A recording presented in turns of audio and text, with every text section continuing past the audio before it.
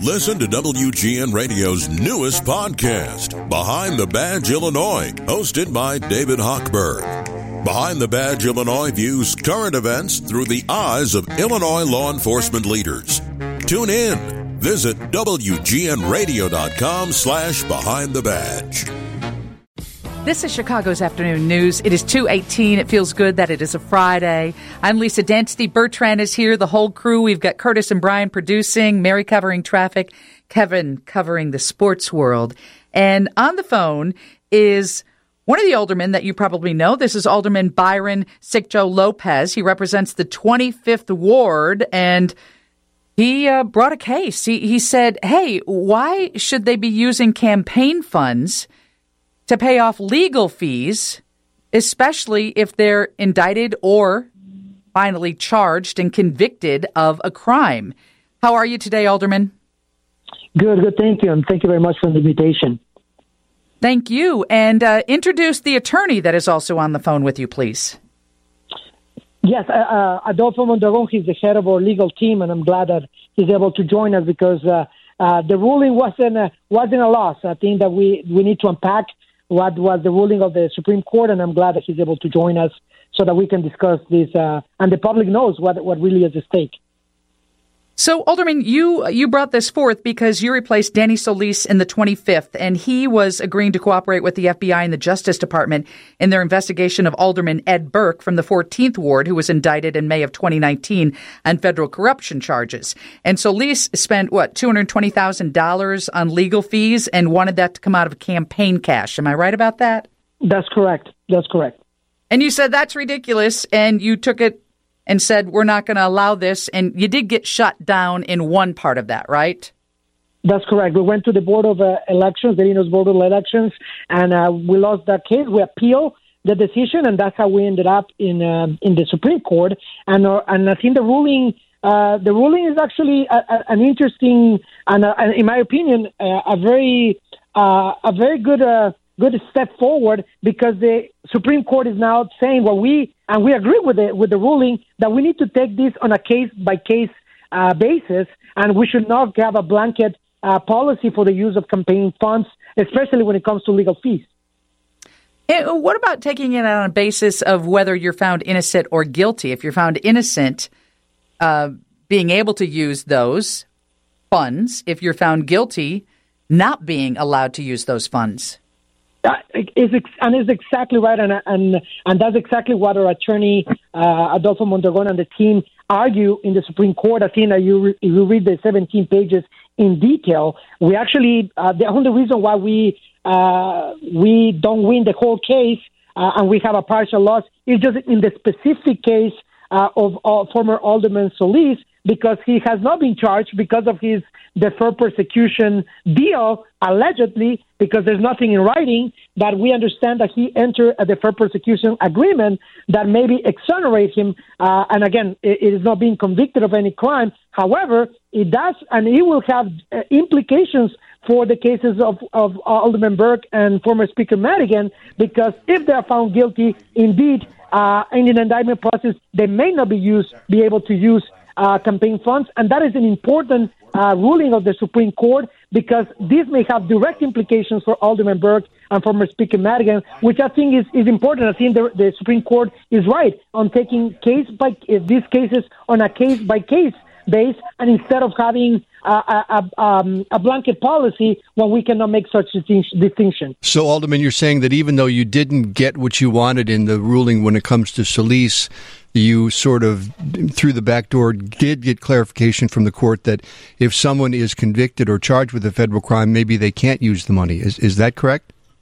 That is indeed the case. I think on a case-by-case basis, and in the case of indictments, we do think it's inappropriate to, when we find basis of corruption allegations that are now taken as an indictment process, that we do think that we need to take this on a case-by-case basis instead of allowing or encouraging elected officials to use campaign funds for the legal defense fees when it comes to corruption cases, we are one of the most corrupt states in the country. And I think that this is actually a welcoming step by the Supreme Court to make sure that it tells directly the the Board of Elections, that we need to talk about this on a case-by-case basis, because what we heard from the Illinois Board of Elections is basically that we need to take this to Springfield when there's little appetite for ethics reform. So we took it to the Supreme Court, and I think that we have taken a partial loss in part because of the alleged deferred prosecution deal that Alderman Solis took. But for the cases of Alderman Burke, former Speaker Madigan, and other cases,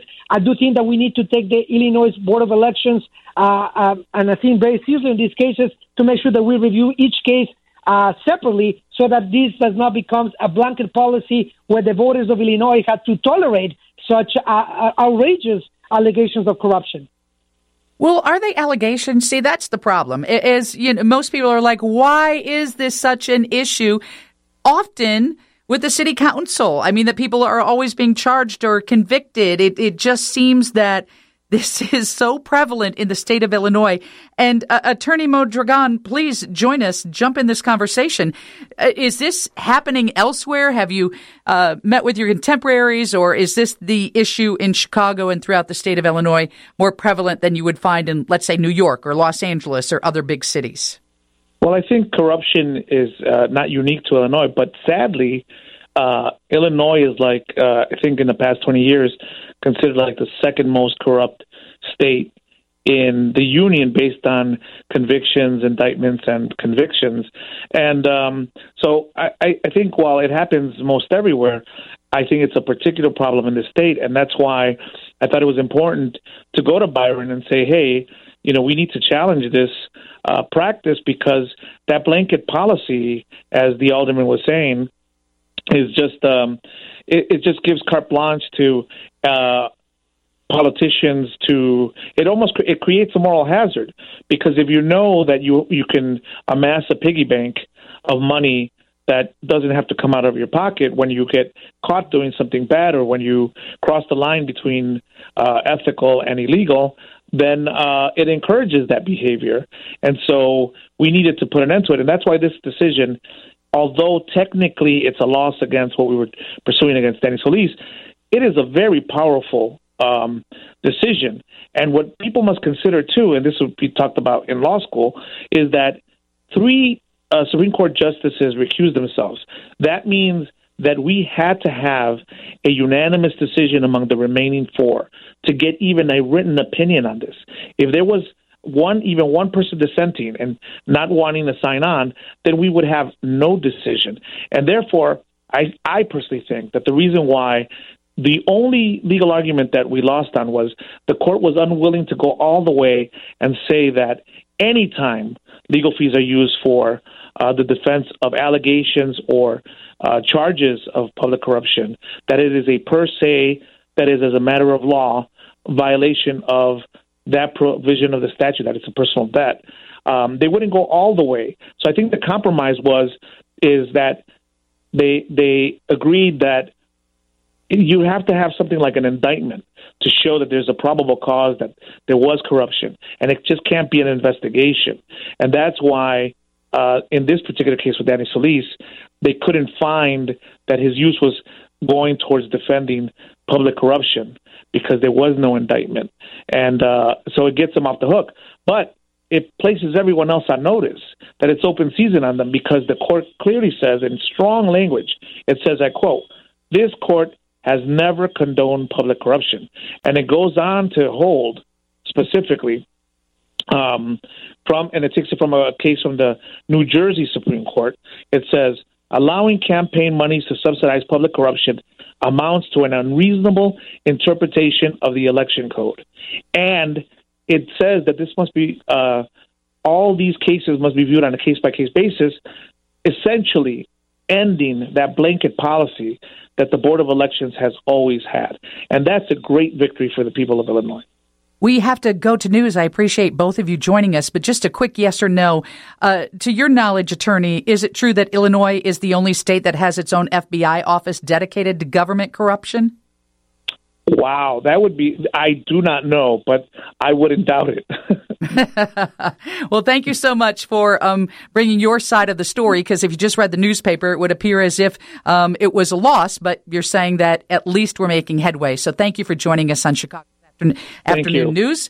Steve's got the news coming up next on 720 WGN.